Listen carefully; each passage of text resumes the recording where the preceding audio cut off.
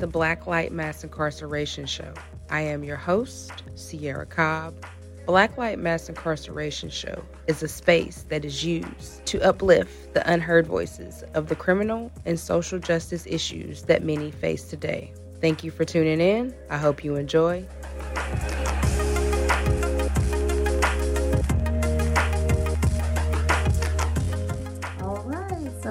Today we have Amber with us. Amber works at Restorative Action Alliance, and she's in Connecticut doing wonderful things to help just make a better community for us all, and doing a lot to switch the landscape of the criminal justice. So Amber, if you want to go ahead and tell us a little about yourself and introduce yourself to the audience, that'd be good. Well, first, I want to say thank you so much for having me on today. I appreciate all the work that you're doing, and I know that we're sort of co-strugglers against these systems. So thank you so much for that. As you mentioned, my name is Amber, and I am the Executive Director of Restorative Action Alliance. And I come to this work as a crime survivor, also as someone who has been deeply impacted in my family by the criminal legal system. And so Restorative Action Alliance really approaches this through the lens of sexual violence and ending sexual violence. So we know that ending systems of perpetual punishment and looking at sexual violence through a criminal justice lens rather than a public health lens is detrimental to breaking cycles. So we approach it in that way, and we don't see, ending carceral approaches as outside of the fight against sexual violence. We see it as a very, very important part of it. Mm-hmm. Yeah, it is, because in actuality, everybody suffers when it comes to sexual violence. Like, even you have women that are trafficked, and because they kill their trafficker, they are charged with murder. And then you have the ones who might have slipped up, and done something, but then still have to carry that for the rest of their lives. And so I think it's important that we start looking at it from a mental health issue, because a lot of people are sexually abused as children, and we know that chemically in your brain that can make you a lot more sexual active than somebody who hasn't experienced that. And so looking at it from a mental health issue and starting treatment, and I think that's really important than saying, hey, you have to register as a sex offender. And some people's crimes aren't even that serious, and they still have to carry that name, or they were falsely accused and still have to carry that name. We know a lot of people have been falsely accused of sexual crimes. We have a lot of people incarcerated now who are innocent, who were accused of a crime that they didn't do, or it was consensual and they got mad. And so, you know how that goes. So yeah, that's important. Yeah, I think that you bring up some important points, because when we think about the system and all of this disparities within the system, right? This carries over to all parts of the system. So whether it's sentencing, it's the way people are prosecuted, whether it's registries, the entire prison industrial complex is based on sort of punishment, and this idea that if we are going to punish and perpetually punish and harshly punish people who perpetrate harm because they're the other, then that somehow is healing for those who have been harmed. And it really doesn't make a lot of sense, because at the end of the day, people who are caught up in the system, they are our family members, they are our community members, they are not like these other people. And when we try to sort of approach it in that way, it really it doesn't make a lot of sense, and it just perpetuates cycles of harm. So state harm is just as egregious, if not more, because of the full power of the state, right? Mm-hmm. Than interpersonal harm. So when you look at it from a systemic standpoint, punishing individual perpetrators is never going to break cycles. It's not to say that people shouldn't be held accountable, right? Because accountability and the way that we punish and cage and destroy people are two very different things, because then they're in their victimization, right? So Right. I can't be accountable for something if the only thing I can think about is my own victimization by the state. So that's why we really we're big proponents of restorative Mhm. justice practices, because it asks a a completely different set of questions than the criminal legal system does. It really focuses on who was harmed and what obligations have been created, rather than who did it, what, statute was broken, how Mhm. can we punish them. Restorative justice asks, like, who was harmed and what obligations stem from that. So whether it's the individual perpetrator, what obligation do they have to help repair, Mhm. and what obligation does the community have in, like, the conditions that we've created and we've been complicit in, to allow those different things to be not inevitable but more likely.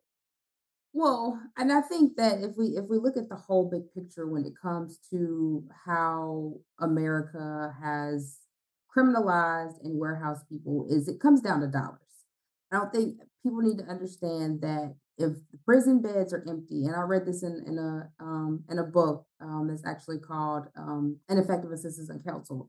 And so he broke it down, stating that they have to fill the beds. Each time they let somebody go, they have to hurry up and fill the beds, because they are actually profiting and turning those that money into private funds, which then goes into family and friends of the corporations that are under incarceration. And so incarceration is money. It's just like how it was in slavery days, where they had slaves, that they had the slaves go out there and do everything and they made money. That's how the economy first got going, was the cotton fields. So it's the Sure. same thing when it comes to incarceration. It's just modern day. Instead of just being a bunch of black people, it's everybody. They don't care now. They just to the point where they don't care if it's children, what color you are, if you are a marginalized, poor population, because of course, if you got money, as you see, you can get off any and Right. everything. But if you don't, then you have to suffer. And so now they've made to the point where they don't even care about humanity. It's just about the dollar and how they can get free profit and money and millions of dollars off of human beings. That's just what it is. And so that's why they don't do restorative justice. That's why restorative justice has never been put in the community, because I've heard a lot of people say, okay, well, you kill my loved one and I want you to be sentenced to death. But then when they go to the sentencing hearing, they're like, oh, well, I don't feel any better. Well, of course you're not, because you haven't healed. And once you heal, once you get through the healing process, then you're able to understand or be more compassionate to the person that harmed you. And so that's what restorative justice does. Sure. It takes the person that was harmed and the person that did the harm and put them together and figure it out as to why you harmed them and how it made the person that you harmed feel. And then you're able to work together to heal each other. And then you can get past the, oh, well, I want you to die, or I will never forgive you. And so if that was in every community, prosecutors they definitely wouldn't have a job. None of the courthouses would not have a job. I mean, because if you think it goes from court to prison, like all of that is profited off the backs of marginalized people. So that's why you don't see restorative justice as far as in different communities as we know that it works. That's why you don't see holistic public defenders offices, because that stops the dollar. That stops people from going in the cycle, which they want us to be in the cycle so they can keep making money off of us.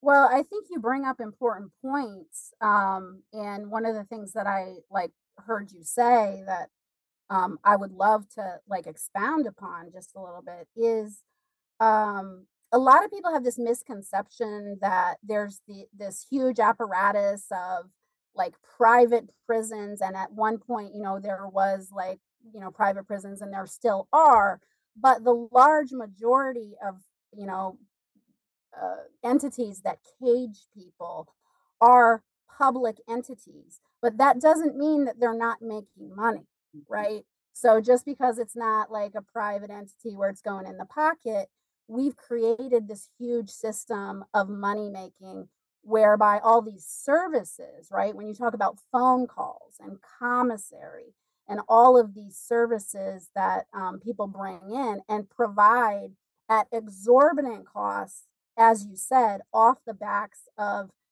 not necessarily the incarcerated people themselves, but their families, because they are the ones that are footing those bills. Not to mention when we talk about like people working in prisons, right? So there are huge consequences to people who don't want to work or don't want to work in a certain type of way in a certain job, that is used as like a punishment. Like if you're not doing this labor, but what are you getting paid? You're getting paid 25 cents, you're getting paid $1, like, and there's no protections, right? No worker protection. Some states, they don't even pay you. You just got to work for free. Right. And so, we have, folks that try to, again, not bad people, but people that just don't understand because they're not like, they haven't taken the time, they're not living the life, they don't fully understand it. Well, oh, this is like job training, this is preparing people for the outside. But again, it's a very coercive environment. There is no way to opt out. They're not being protected. Like, if you go to a job on the outside, right, and your working conditions are abysmal, there are ways to change that, right? And there are protections for you. You don't see that behind the walls, and you don't see, breaks that are mandatory. You don't see all of those things that, we know are what enable people to have that learning, to have that sense of accomplishment from working a job. And the consequences of not doing that in the way that it's prescribed to you are very, very dire when you're behind the walls. So I agree. When we look at those systems that are profiting off the prison industrial complex, it doesn't only include those providing services inside prison. It extends to community control. So I know in my own life that coercive mandatory treatment that has nothing to do with the charge, you're paying for that out of pocket. People are paying for monitoring, so electronic monitoring. So they're being paid to, they're paying out of their own pocket to be surveilled and controlled for excessive amounts of time. So, I mean, it really extends the full breadth of not just behind the walls, not just prior to being incarcerated, but also sort of on the back end when you're trying to come back to the community. And then just by them having it where, you really can't get anywhere to live, you can't get food stamps if you have certain, charges, if you have certain sexual charges, you can't. So they just continue to keep putting barriers on you even after you're incarcerated. And then even on your family, because as you mentioned, when somebody is on parole or probation, they tell you that, okay, you can't have this person come stay. You have to ask permission to do this and do that. So you're still under surveillance from from the time you leave, and then your family becomes under surveillance because you have to live there. And so they have to go by whatever, that the probation or parole officer tells you to do. And so they're still controlling the community and the lives all on the same note. And, it's just, we have to start building community-based programs that will help the community, because as we see, the governmental programs are always going to keep you somehow surveillance. I mean, because you can't go to the doctor and take your child to the doctor without they see a bruise or something that they don't feel is right, they're going to report you. And then your kids are taken away and they're into CPS. And instead of them given to kinship, they want to give them to a whole nother family who they don't even really do sound background checks and make sure that that family is okay. And then you have children that end up dead. And so, or you have children that end up in the cycle of incarceration, because I don't think people understand CPS. They said 90% of children will be in some type of incarceration when they have to deal with CPS or foster homes or group homes. So it's just a cycle. You school, CPS, any governmental program that you're on, all of that keeps you up under the government control. And so we as a community have to build our own communities, and just provide community-based programs that we know work, because of course the government doesn't know what works for the community because they're not out here. All they think about is, what they have going on. Well, and I think that it is important to make those connections that you're just speaking of between different systems. And when we look at the different systems, the disparities that we see based on race, based on disability, based on all sorts of different factors, socioeconomics, is a major one. Um, People being criminalized or penalized in all sorts of systems, CPS is a huge factor there for simply being poor. Like people are making, or a lot of times people have no choice. They have bad choice versus bad choice. And like an example of that is, do my kids go hungry or do I go to work and I don't have care and they're home alone, Hmm. right? Like Right. that's all bad choices. Right. But, rather than being like, hey, how do we help this person? How do we come alongside them and provide them care and support? It's like, well, pull your stuff up by your bootstraps. I don't know why you didn't do it because I did. And, you didn't have, barriers or anything like that. There's racism doesn't exist. This doesn't exist. Mhm. Like it's ludicrous. And so I think one of the things that I do find encouraging though is that the conversations like these, right? Because maybe even 5 years ago, the conversations were very different, Right. right? Yeah. So it feels like a small trickle, right? But the more conversations we have, the more people we connect with, sort of where they're at. Mhm. Because there are so many people, and I am ashamed to say, myself included, that I just thought everything was fair, right? Like I didn't know. And Mhm. I'm really ashamed of that. But once you see, you cannot unsee. Unsee it. Yeah.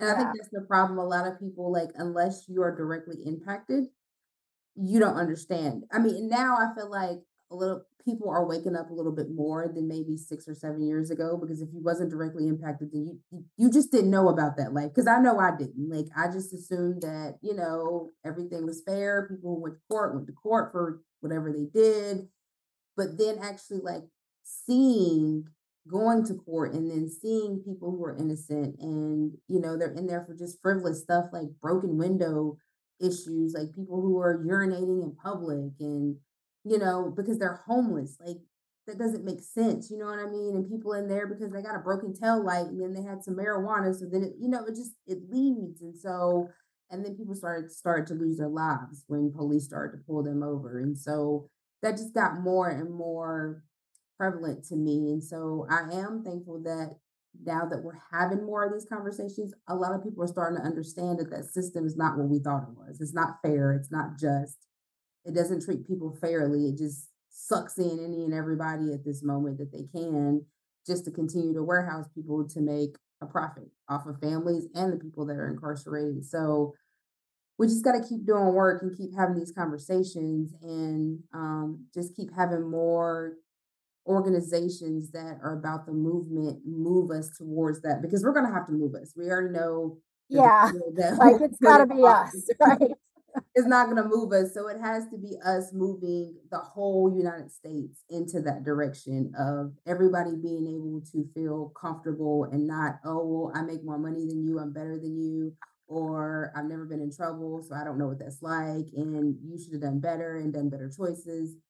And so just being able to have a community where everybody feels like they're from that community, and that everybody is equally, having somewhere to live that's safe, and having affordable jobs that pay, and just having community resources. Because I mean, when I was young, we had villages. So my grandma would be one who would watch all the children. She'd be like, Sure. if the single moms couldn't pay for daycare, because daycare was expensive then. It's really expensive now. It's probably a Right. car payment and a half now. But she would watch the kids and, make sure they were fed. And by the time the moms got off, the kids were asleep. So she was able to help a lot of people in her community. And so having that is important, and we don't have that because they've came and they've tore down our communities. Because as we look at their incarceration numbers now, women are starting to be more incarcerated than men. So you just have babies that are just out here on their own, and now they're becoming a target, and so they're being put in prison until, I mean, they're giving them life and just heinous years that they don't deserve. And so we have to as a community, if we want to keep our communities better and keep them where they were, then we have to start as we are doing, move it forward, because they're not. Yeah, and I think that, as we just talked about, when we think about um lived experience and the people who are most impacted, right? Mhm. Um really lifting up those experiences, but also not thinking that it is only the responsibility of those who are impacted to fix it, because we all created this. We're all complicit in this, right? Mhm. And so um, those voices should be centered 100%, but standing by quietly being like, well, that's not my problem, is almost, if not more, harmful than just, you know, uh, the folks who are really out there trying and telling their stories. So we really have to, everybody has to play a role. Every person has to play a role in this work. And I think that, in our own lives, um, we've experienced a certain amount of privilege, right? I Mhm. mean, I just have to call it out because I walked into when my husband was incarcerated and knowing nothing to visit him, right? Mhm. And nobody looked like him. And just to be clear, for people who are listening and don't see, I'm a white woman, okay?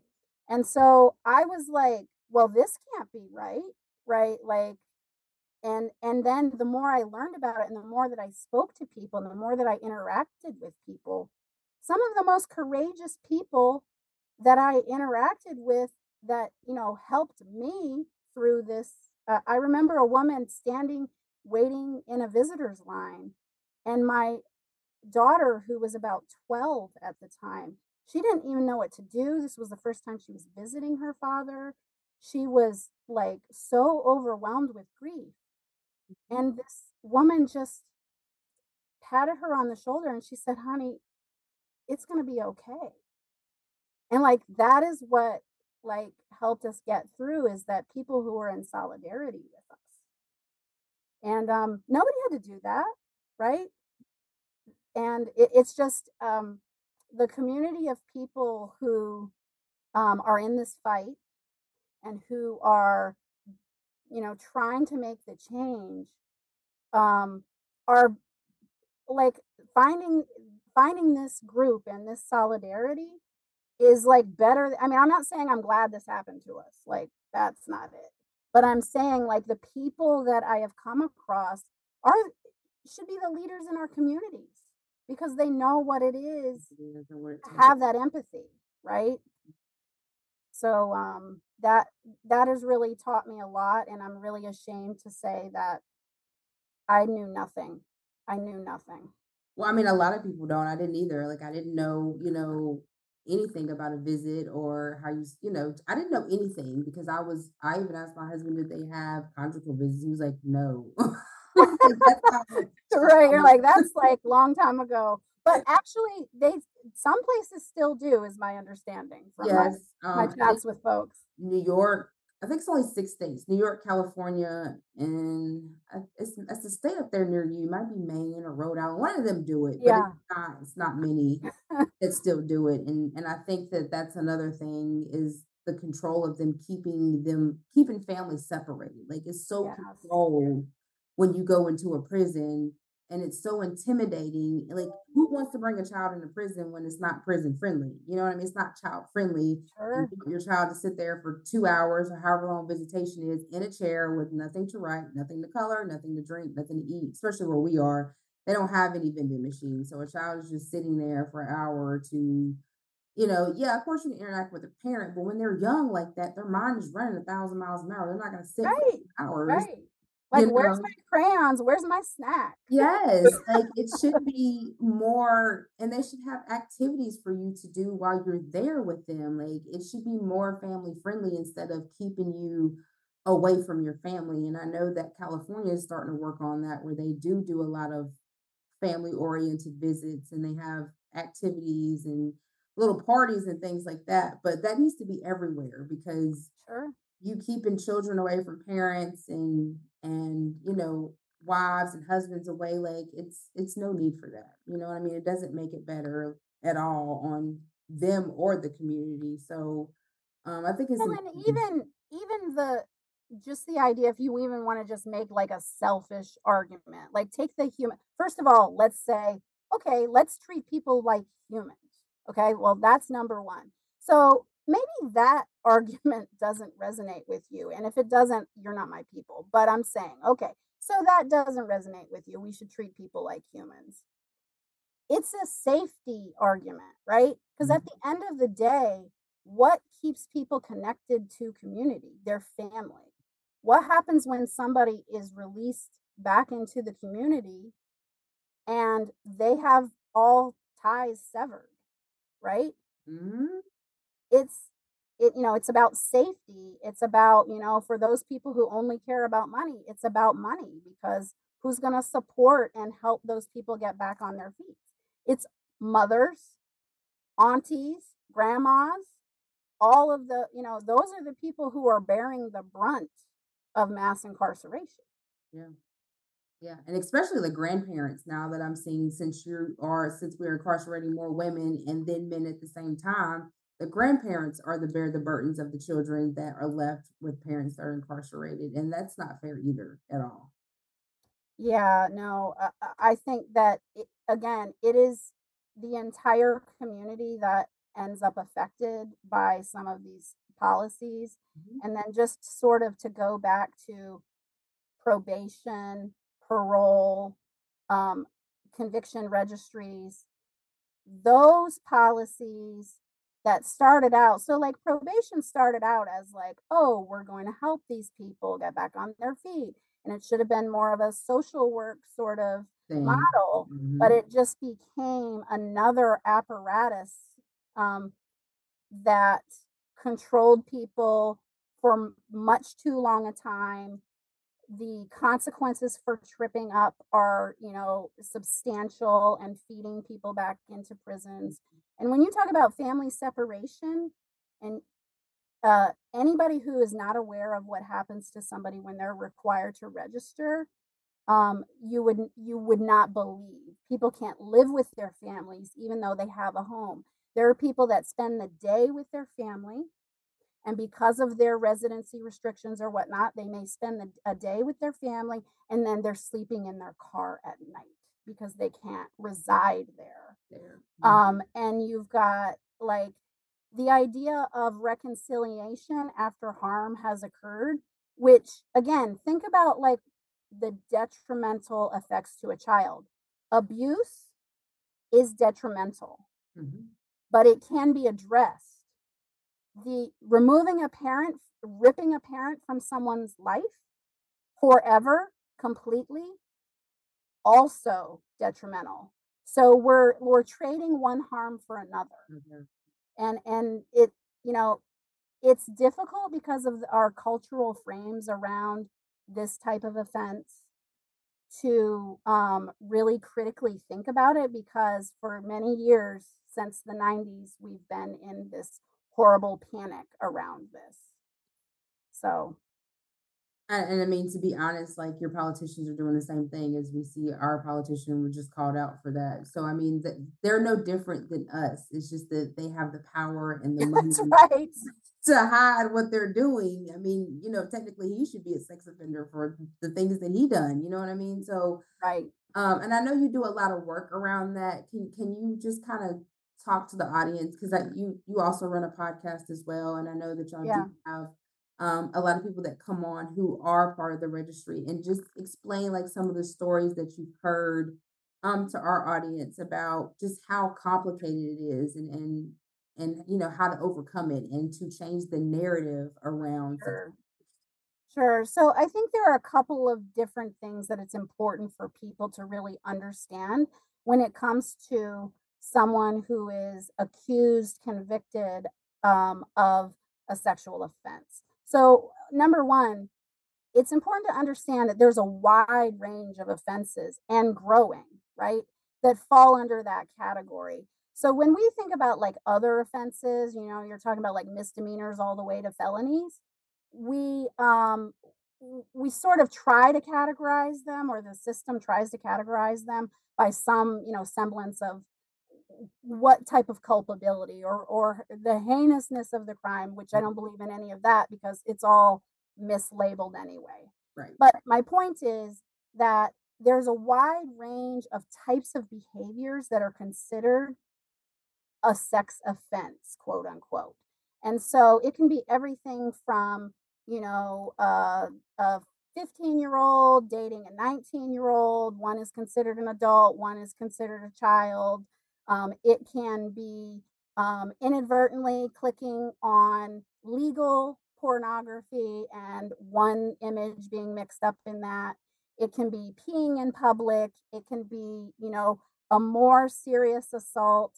There are individuals who find themselves on the registry who commit a non-sexual offense that somehow there's a case made that it was for a sexual purpose, like they had a robbery, right, and a child was involved, and they are required, because of the way the laws are written, even though it had nothing to do with sex, to be on a registry. And so it's really important to sort of understand the range of people. Is not that, what we think of in the cultural norm, that it's, a stranger in the bushes that jump out and is there to assault women and children. Right. So that's an important thing to understand. The other thing that I just alluded to is to understand that 95% of sexual assault is done by somebody who the victim knows either well or is associated with. So when we think about registries, they are designed on the premise that strangers are committing this harm, right? And so most people are first time offenders, so the registry does nothing to prevent that. The other thing that is really important for people to understand about registries is that it's not just a mere shaming list where your name and your address and your place of employment and your car is listed on a public registry, which maybe you could overcome that, even though it's very, shaming and all of that. It is a category that the courts consider it to be not punishment, part of your sentence. They consider it to be a regulatory measure. And so, what that means for people who live on the registry is that it can change at any time because it can be applied retroactively because it's regulation. And in this country, we don't retroactively apply punishments because that's unconstitutional. But when it's a regulation, you can do it. So, for instance, I have interacted with many, many people who at one point were living with their family, and then the legislature decided that because of whatever offense category their crime fell into, those people can no longer live with somebody 18 and younger, right? And so, I know a person who was a single father raising an autistic child and was required to register for something, 20 years ago, and registering for life. They changed the laws, and it was like, okay, I can now no longer live with my son. Where's he going to go? What's he going to do? And so I think that's one of the things that when we talk about criminal legal reform, a lot of times people will be pushing for relief, so record sealing, or additional good time credits in prison and things like that. And it will be, well, this is applicable for everybody except for people who committed a sex offense or a violent offense. Mm-hmm. And we're really hurting ourselves and our arguments when we're creating room for those carve outs, because once we're making the conversation about who is deserving, who isn't deserving, then we're no longer controlling that narrative and doubling down on what we know to be true, is that there is no public safety risk.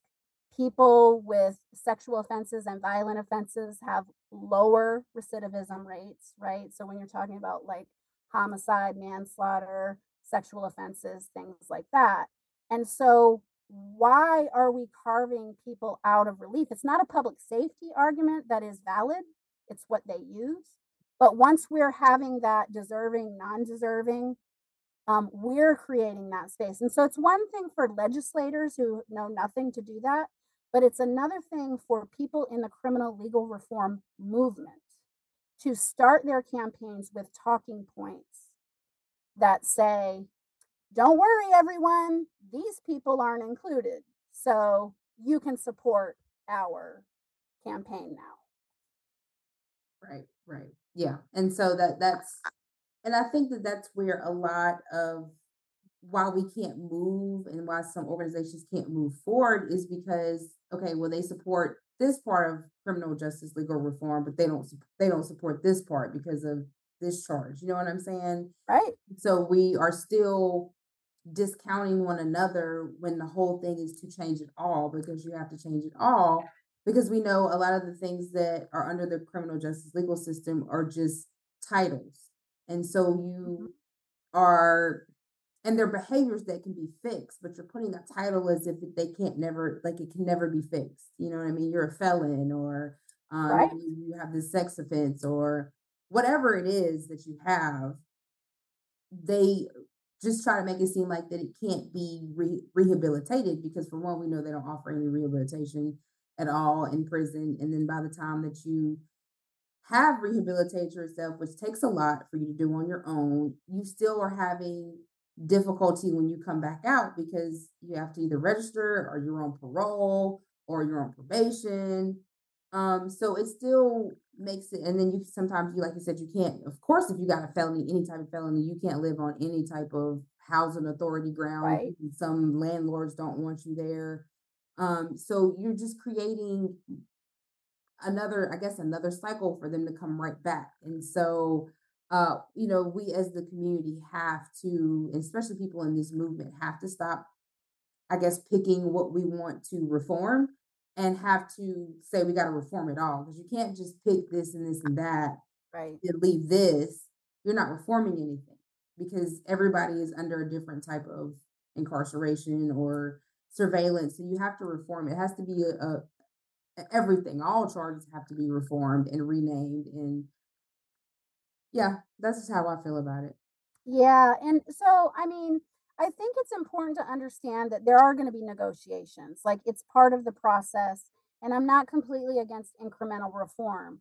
I am against leaving people behind. So maybe you don't get the full reform that you wanted, but it's about maybe, the policy change or whatever. It's not about leaving people behind, because what happens when you do that is you make it you're enshrining their marginalization of the most disfavored into law. Because let's be honest, it doesn't matter how many people or how much money you throw at um, a campaign that is only applicable to someone convicted of a sexual offense or murder, right? Like, no matter how much money you put into that, you're going to get very little support for that, because the conversation will be around those. So it really needs to be all of us or none of us. And again, what people need to understand, particularly for those who are required to register, is this is not just an absence of relief when you're carving those folks out.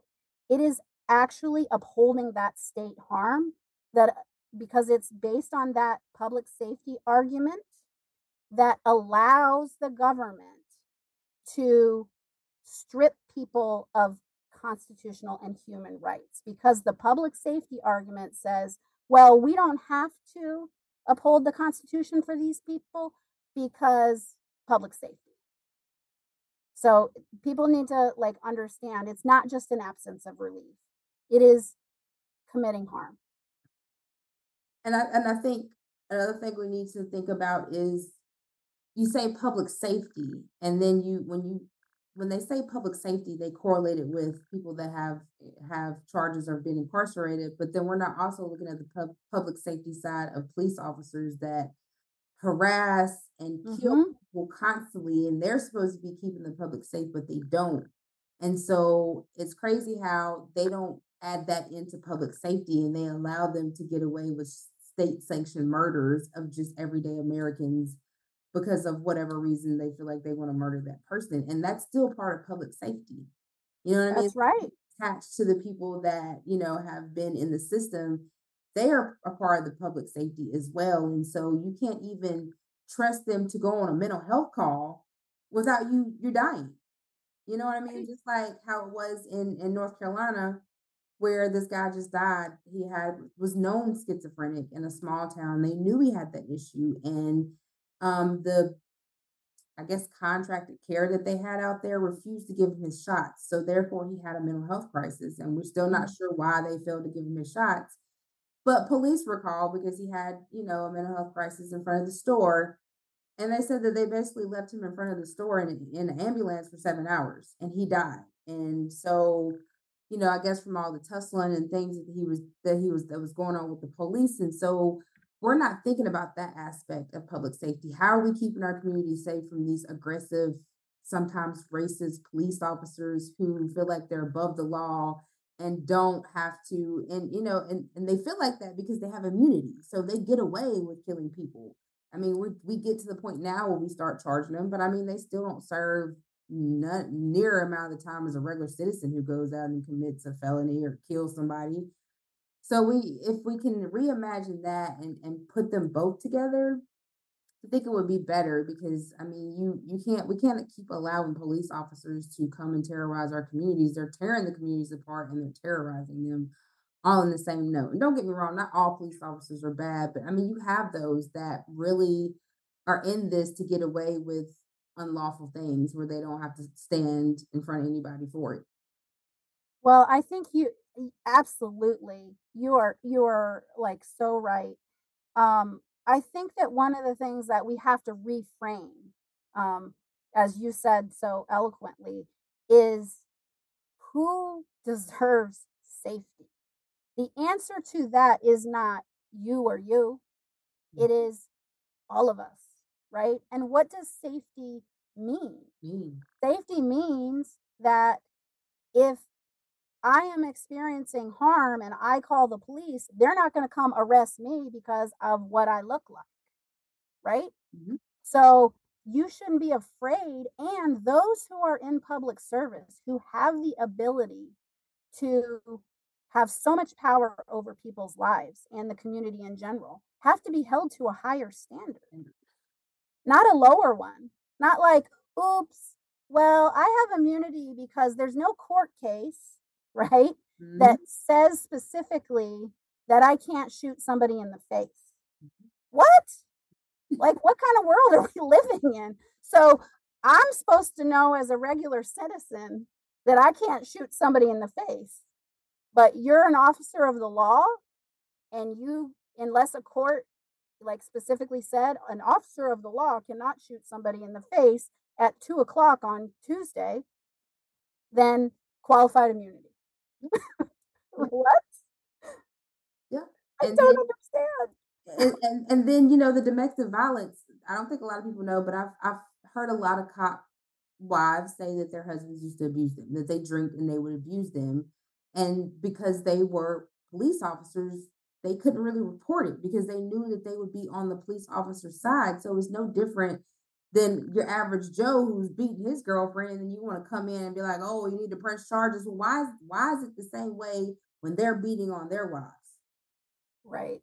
But I think it's important to really rethink and reimagine what we see as the solution to safety. Like the police are not the answer to everything, right? And so just as much as, you talk about why is there a problem with domestic violence amongst police? Because we have utilized this system, holding individual policemen or police women or police people accountable may, you know, again, whatever you think accountability is, right, might address a personal situation, but it's not going to address the system as a whole. Because I honestly think that there are people who want to be police officers and find themselves in law enforcement because they think that they are helping the community, right? Like, and it doesn't mean that they're like bad people or whatever, but then they find themselves in a system that is it's a death making system, right? Yep. And so then they find themselves in this horrible culture of, well, we're going to keep everybody quiet, we got the code, this and that. And I actually had a really interesting conversation with a former police officer on our podcast, which I'll be honest, I was feeling all kind of triggered and trauma just talking to a police officer, but I actually learned a lot. But why is domestic violence so prevalent? What do we ask police officers to do on the regular? The things that they see, the things that they're asked to do, the culture in which they operate. Um, all of that, if we look at the system as a whole, when you think about police officers and correctional officers and people who are like part of the system in terms of like even those who are doing mental health care in prisons, the little bit that they have, like the turnover in that area is like, people are like, wait a minute, this isn't mental health care. This is just like slapping some Motrin on it. Yes. I got to get out of here. Yes. And if they express that that they don't like the way that they're being treated, they don't want to treat their patients the way that the prison wants them to treat them, they get backlash. And so I'm glad that there is an organization in New York that is full of social workers that actually worked in a prison who are coming out with the bill to where they can't be punished, and that right. It's fair that they're able to say I don't want to treat them like that. I want to be able to do my job the way I know how to do it and not treat them as if they're not human, or and then I get backlash for it, because it's really important that we change the culture. Like I don't feel like it should be prison. I think it should be changed. I think it should be all mental health and catered to mental health, because don't get me wrong, there are some people who just can't live among society, but they should not be in a cultural prison like we have now. It needs to be something where they're always getting holistic mental health if you can't live among society, but always getting holistic mental health and always still keeping that family connection, instead of taking them to a prison or taking them to the mental ward, which they don't even have a lot of those anymore now. They just a straight prison and you get no mental health. So you're just there suffering all the way around. But I mean, it's just really important that because we don't even have a hold on mental health. That's why people are out here having mental health crisis left and right. And the police are getting called because we're not handling mental health. They just want you to go to therapy and take these pills. But if you don't have insurance, you can't go to therapy. You can't get your pills. You can't get what you need to be balanced. And so that's, my husband has come up with a program. That's what we're trying to do, a holistic mental health, to help people to understand that you can regulate your own mental health. Mental health is not something, I think they put a label as if you will never be cured, but you can balance yourself. Mental health problems is all comes from your body being imbalanced and through trauma that you experience, whether it's, family trauma, whether it's generational trauma. It's all the things that we've experienced in America that can traumatize you and have you in a traumatized state. And when your body is that off balance, it's not going to function like it's supposed to. So getting it back into a balanced state is extremely important. And that's why I did, not this show, but the show before last, or 2 shows ago, I did one with a trauma generational coach. Yeah. To people understand that, generational trauma is a thing and that can affect you.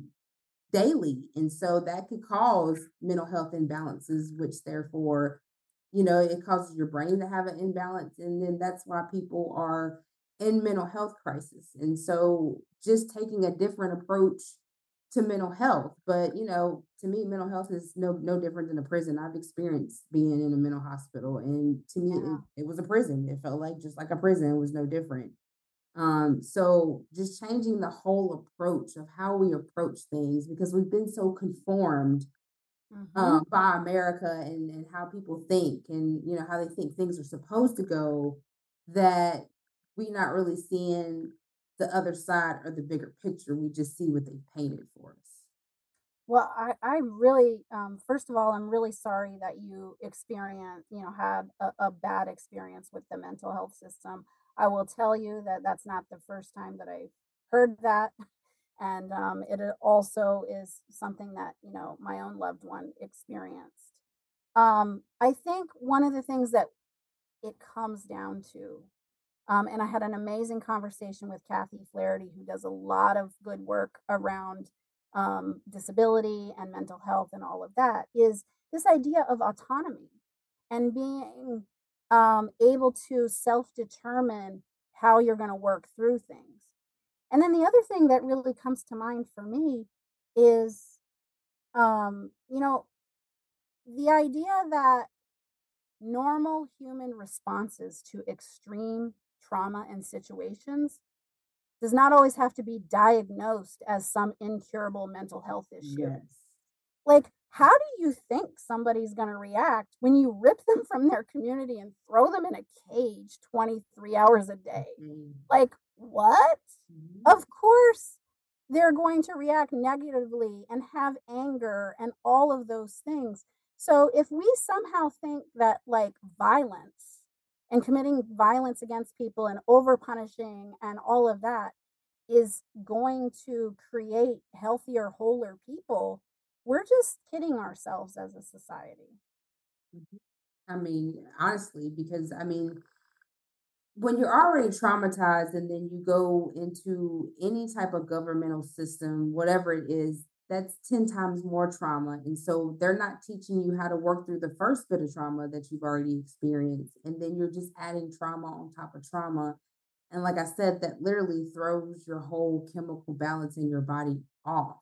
And so then that's when you start having schizophrenia or bipolar or things of that nature, because there's no room to just heal your trauma at all. Like, a lot of people don't have, and they don't even know where to begin to start to Mhm. heal. So that's why they turn to, which we know politicians brought the drugs into the community. Right, So right. that's why they're turning to drugs to numb it, instead of us saying, hey, let's see how we can heal you. We want to put you in jail or try this drug treatment program that puts you on another medication that still keeps you strung out sometimes.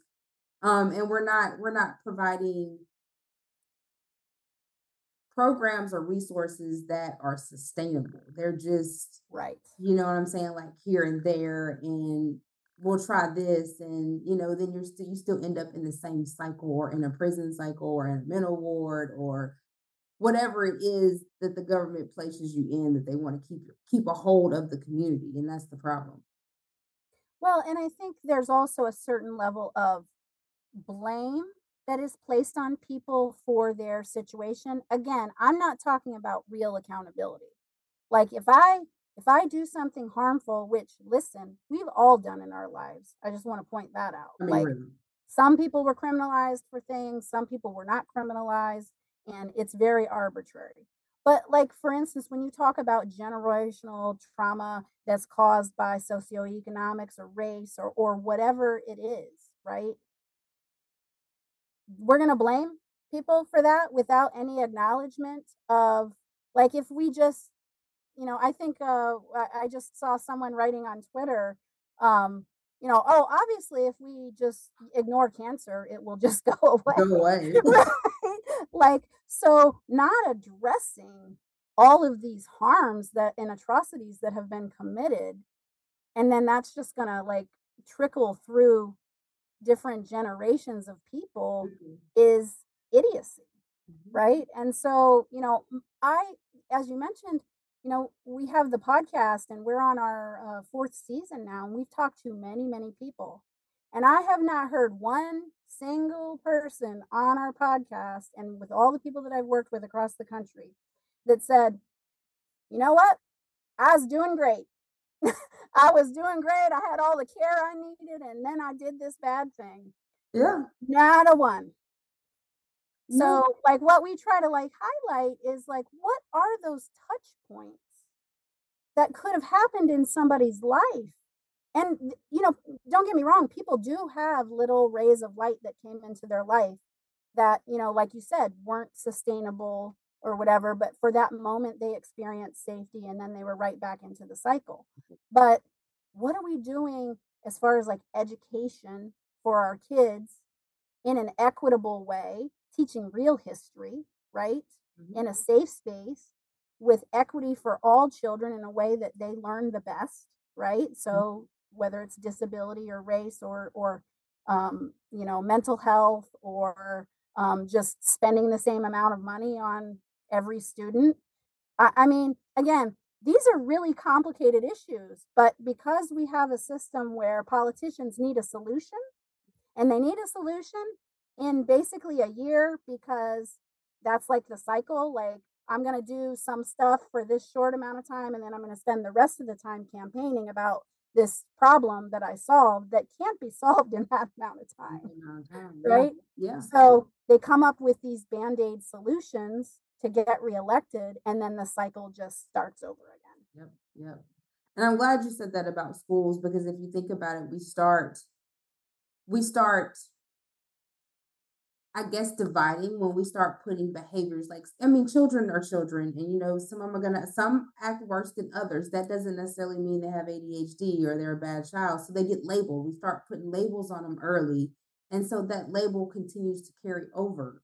And once you're labeled in society, that's it. Like it's like you can't get from under that label. And so even starting them as young children by saying, oh, well, you're bad and you have ADHD, and just labeling them already, I think, sets them up for failure. It doesn't set them up for success, because, like I said, that label continues. So then when you go to middle school or high school, they're like, oh, well, I know you. I've heard about you, because you've been in trouble a lot, or you've been in school suspension. It might just be that you are more talkative than others, or, everybody learns differently. Some people are visual learners. Some people are learners that they can read it and then they understand it, and so everybody learns and takes information differently. And I think that we have also put on society of how we're supposed to educate our children, how well they're supposed to absorb the information with standardized tests. And some people are smart, but they just aren't test worthy. Like they just can't take a test, but that doesn't mean that they're not retaining the information.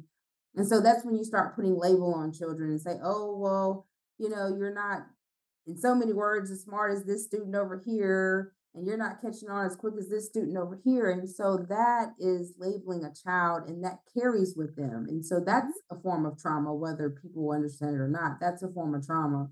When you're labeling a child at a young age because of behavior, or because they're not catching on, or because you feel like, they're not up to the standardize of what America says a child should be. Sure. And I think that what more than one person has said to me that really, stays with me is, I just needed somebody to ask me, what happened to you? Not, what's wrong with you? Why are you doing that? Why are you acting this way? I just needed somebody to come alongside me and say, are you okay? What happened to you? How can I help you? Like, are you hungry at home? Are you, are there drugs in your house? Like, all of these things that it sounds simple, but it's so complicated. Right. Yeah. So and I've heard that a lot. And I actually did a podcast with another podcaster who interviews serial killers. And so he said a lot of them said that, they didn't have the family attention, or, nobody stopped and asked them if they were okay. And so they just carried that for, whatever they had been through in their childhood, just having somebody to be empathetic and being like, hey, are you okay? Do you need to talk?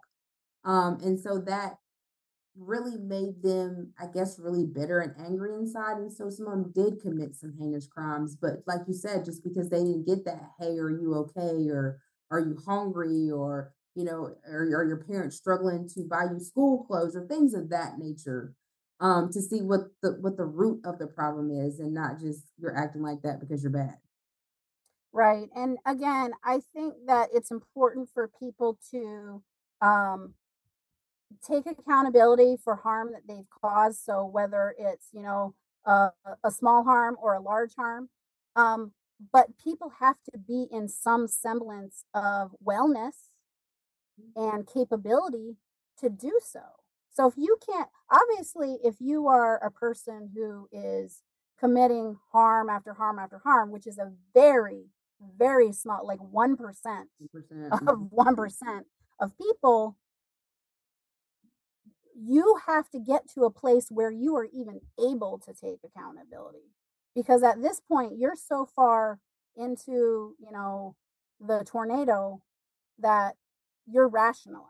Right. So, I mean, I think that, sort of going back to why there are reasons to be hopeful, because I hate to be like, oh, this is horrible, because it can be so overwhelming, right? Like when we're in this work, like some days we wake up and we're like, I don't know if I can do this today. Yeah. Like, I'm like, can I just go eat ice cream and, whatever? Can I just um, hide? Like, right. Like, can I sing karaoke badly or what? Um, the conversations are changing. The voices of people who are most directly impacted are rising to the top. mhm. And I do get really encouraged when I go to colleges because young people are thinking about these things in a different way. They are. And I find that really encouraging. So I think that there is so much power in unity Mhm. as opposed to being fearful of one another, even within our own movements, right? Mhm. Like if I take a minute to have a conversation with somebody, I can see myself in them and they can see themselves in I me. mean, right. Even if we look very different or have had some different experiences, there are threads of commonality between all of us, which is our humanity. Mhm. And so I think that the more we are in proximity to as many different experiences as possible, the more we can create understanding. Yeah. And I think having the ones that are directly impacted at the center leading, because I mean years ago they wasn't like they couldn't be. They didn't feel like they could Right. be at the forefront. And so having them there at the forefront and leading these things, and then just seeing that a lot of the younger generation is more on a social movement. So they are getting out and getting into this field and trying to make things better, because I know I wasn't in the social movement at that age. No, no, like I wasn't even thinking in those veins. I was like, you know, what am I going to do this weekend? Like, so it is really exciting to see young people really getting involved and, whether it's criminal justice reform or it's voting rights or it's, environmental justice, at the end of the day, all of these things are so interrelated. And they're interrelated because of one thing, it's about collective care. Because if we're only out for ourselves and we're, stuck on this individuality, and if I did it, you can do it, and it's all about me or it's about profit, it's all those sort of individual, really harmful thoughts. And we're Awesome. not thinking about like collective care, Mhm. right? Yeah. If we can't think about each other, we're afraid of each other, we can't think about collective care, then we're really we're creating our own destruction. And we're going to continue to create our own destruction if we can't. I mean, because sometimes somebody just needs that boost. Like you can't, everybody, like I said, everybody's different and everybody goes through life differently. And some can, pull up their bootstraps and get it done and have the ambition and determination to do it. And some just need that help and that little bit of push. And once you push them, then they're there. But, just saying, oh, well, I did it and you can do it and I didn't get in any trouble and you shouldn't either is always going to harm better than help, instead of saying, well, how can I help you get where I am? Or how can I help Right. the community get where it needs to be. That's really important that we start looking at it from how can we help one another and not how, can we help each other or just myself only. Right. Well, and also understanding that every single person has power within themselves that just needs to be cultivated with the right opportunities. So, how do we as a society create those opportunities for Mhm. everyone? So, it's not that somebody is more powerful than another, or somebody, if they're like, a PhD and they've had all these opportunities and scholarships and doors open for them, they're somehow smarter, right? Mhm. They're not, They're not. right? That power and that humanity and things to give lives within everyone. We just have to be collectively part of creating Blossoming that systems to allow people to thrive. And that's at the end of the day, that's what every single person wants. just to The thrive. opportunity to live a life that is safe and thriving. Mhm. And what that means to different people is different. But to me, it means being able to connect with other people, to help other people, and to, have my basic needs met. Met at the same time. Yeah. Yeah. Well, Amber, this has been a great, great conversation. I appreciate you so much. Please tell people how that they can get in contact with you. Also, your podcast because it's just as important as mine is. And so I want our listeners to go and check out Amber's podcast as well. So just kind of leave some of that information for our audience. Sure. And so, again, I am so thankful that you had me on today. I really enjoy your work and your podcast. So, I would love to have you come on our show as well. It would be really lovely. People can reach out to me. You can find me on Twitter. I spend, as you know, a lot of time on Twitter, probably more than I should. Um, it's Amber Speaks Up on Twitter. The podcast can be found wherever you get your podcasts. It's called Amplified Voices. You can also find it at amplifiedvoices.show. And then if you're interested in the work of Alliance, you can find us online at restorative-actionalliance.org. All right. Well, thank you, Amber, so much. You are doing wonderful work to change just the community. And I thank you so much for all the hard work that you do. And I'm honored that I'm in the share the same space with you. And I would love to be on your podcast. And y'all, please go listen to Amplified Voices.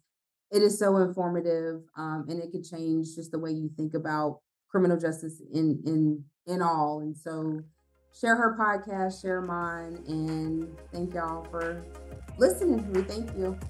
Thank you so much. So thank you again for tuning in.